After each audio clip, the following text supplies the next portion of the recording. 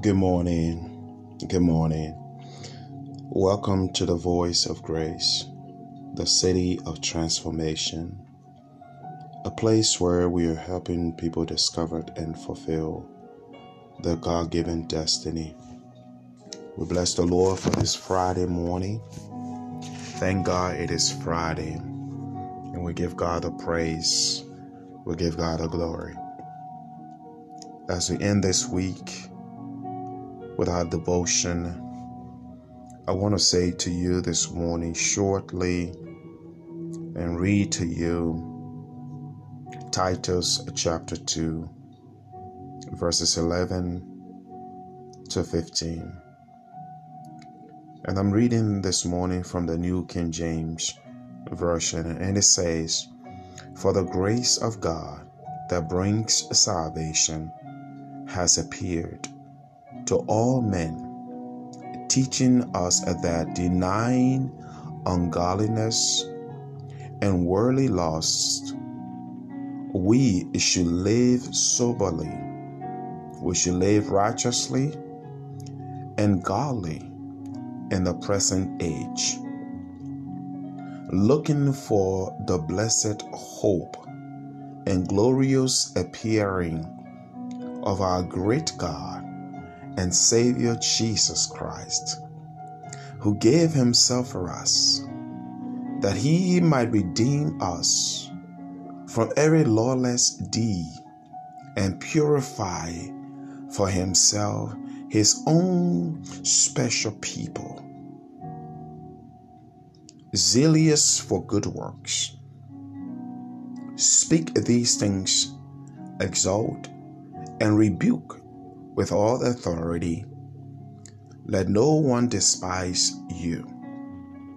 These are the words that Paul is advising Titus as a young pastor. Remember when we started in the book of Titus, we said Paul introduced himself as the servant of God and apostle of Jesus Christ for the elect, the chosen one.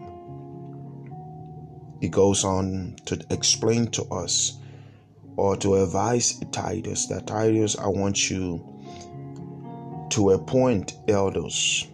I want you to appoint bishops, pastors in every city. But when you do so, here are the qualifications. Here are the qualifications. They should be holy. They should be blameless. Their children should obey them. They should not be greedy for money. They should be hospitable. And the list goes on.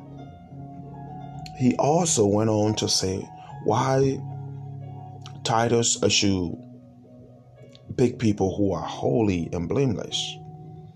He said because there are so much insubordination, so much evil, so much idle talkers, so much deceptions, and it must be stopped. So Titus should teach sound doctrines. Yesterday we also learned when Paul spoke again, and he said, speak about these things. Speak about these things that are proper and sound. Speak about them, be consistent. We learned when Paul said to Titus, Titus, I want you to teach about growing up. And so we say it's time for us to grow up. To grow up, we got to be sober-minded, self-controlled, reverent, worthy of respect, sensible, and he listed women. First, he listed the older men, the older women, the younger men, and he also listed the bond servants or the employees. And Paul is ending chapter 2 with these words.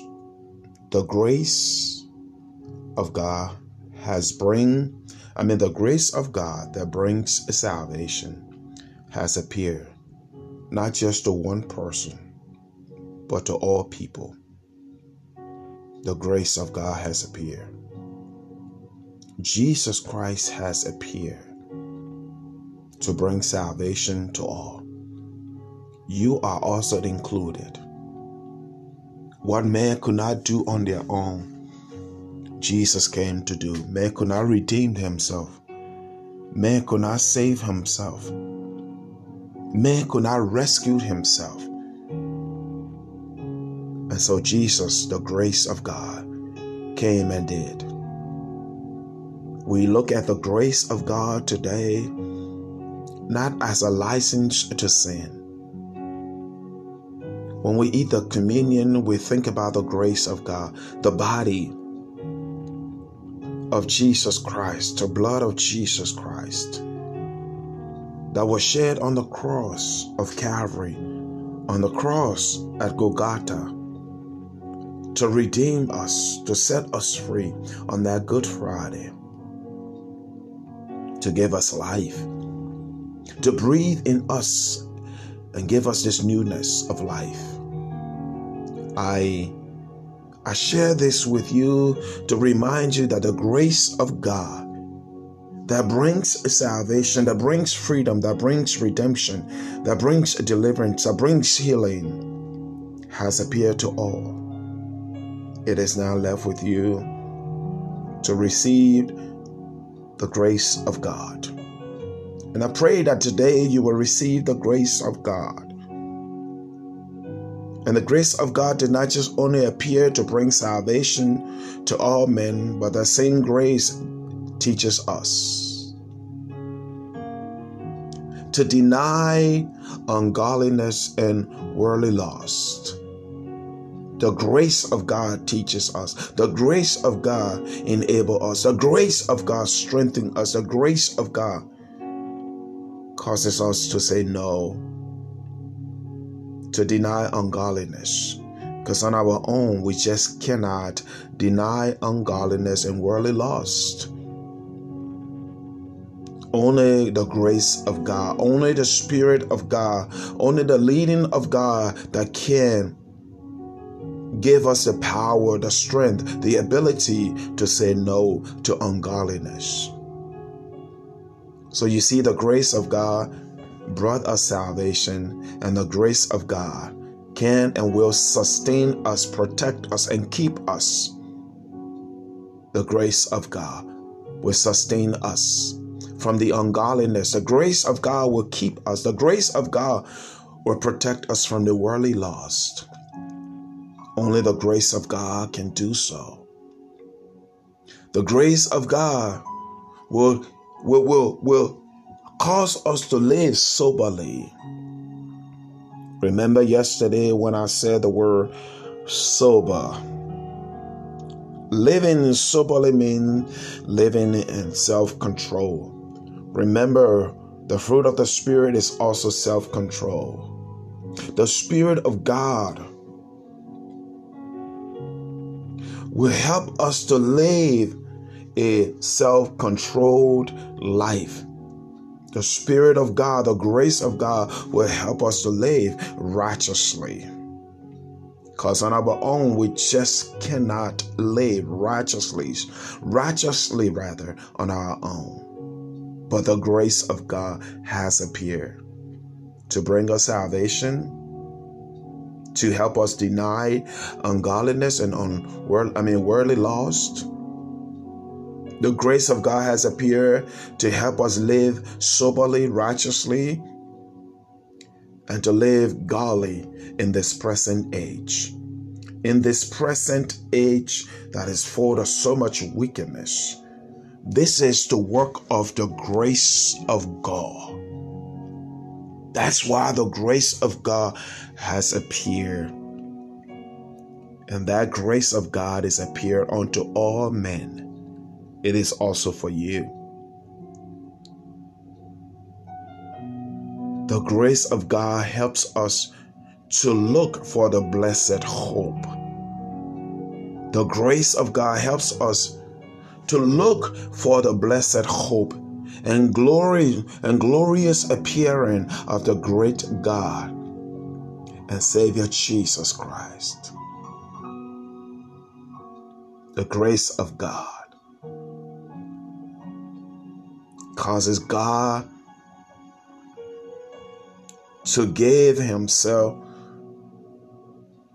that he might redeem us from every lawless deed and purify for himself his precious, special people. You are special to God.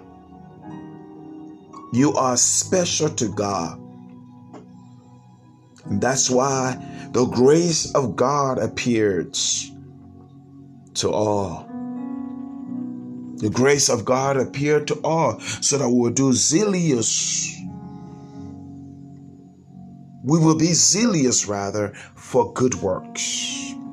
The grace of God appeared so that we will be zealous for the work of God.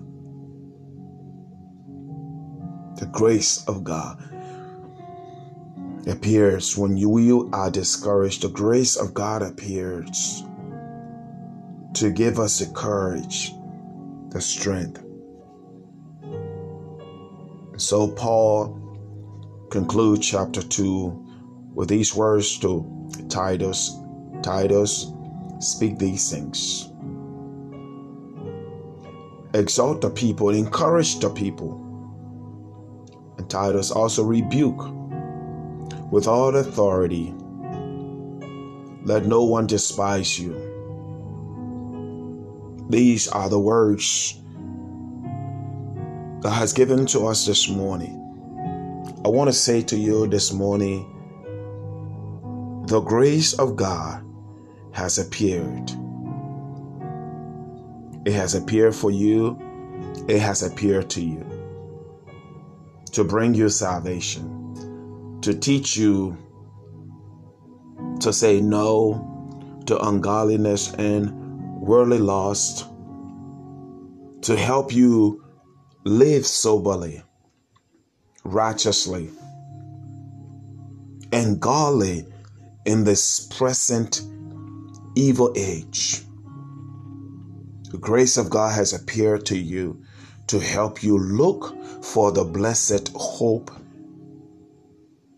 and glorious appearing of our great God and Savior Jesus Christ, who gave himself for you, that he might save you and redeem you from every lawless deed, and to purify you for himself, because you are his own special people.